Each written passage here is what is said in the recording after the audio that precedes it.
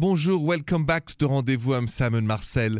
I love romance. There's no relationships that can live without romance. So I've always said, share your story with me. And actually, I'm going to go to Alana, who is on the line. Bonjour, Alana. Bonjour, Simon. Bonjour, bonjour.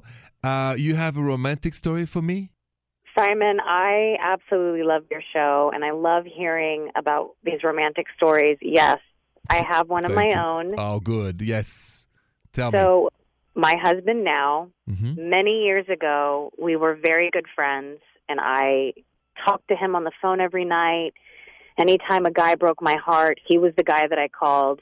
And I liked him, but I was so terrified of losing him that I wanted to stay friends. So every time he told me that he liked me, I said, sorry, I don't feel that way. And finally, I went away to college, and it became harder and harder for me. So we would talk on the phone every night before going to bed. And there was one night that I was feeling really down, and he said, is everything okay? I said, I really wish you were here. He said, you know what, I got to go. I'll talk to you in the morning. And I thought, okay, well, that's weird. He usually stays on the phone longer. So I went to sleep, and I woke up to the doorbell, and it was about 8 in the morning. Okay. And it's a 5-hour drive from home to where I went away for school. When I opened the door, he was at my door. Get out of here.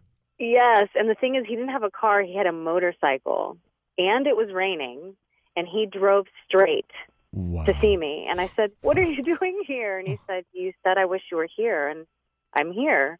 And I was just blown away. And he's like, look, I've been driving basically for 5 hours, and I'm super tired, but I'm just going to say it. Like, I'm in love with you, and I want to be with you. And we've been together ever since. And we're married. And that gesture it meant everything to me.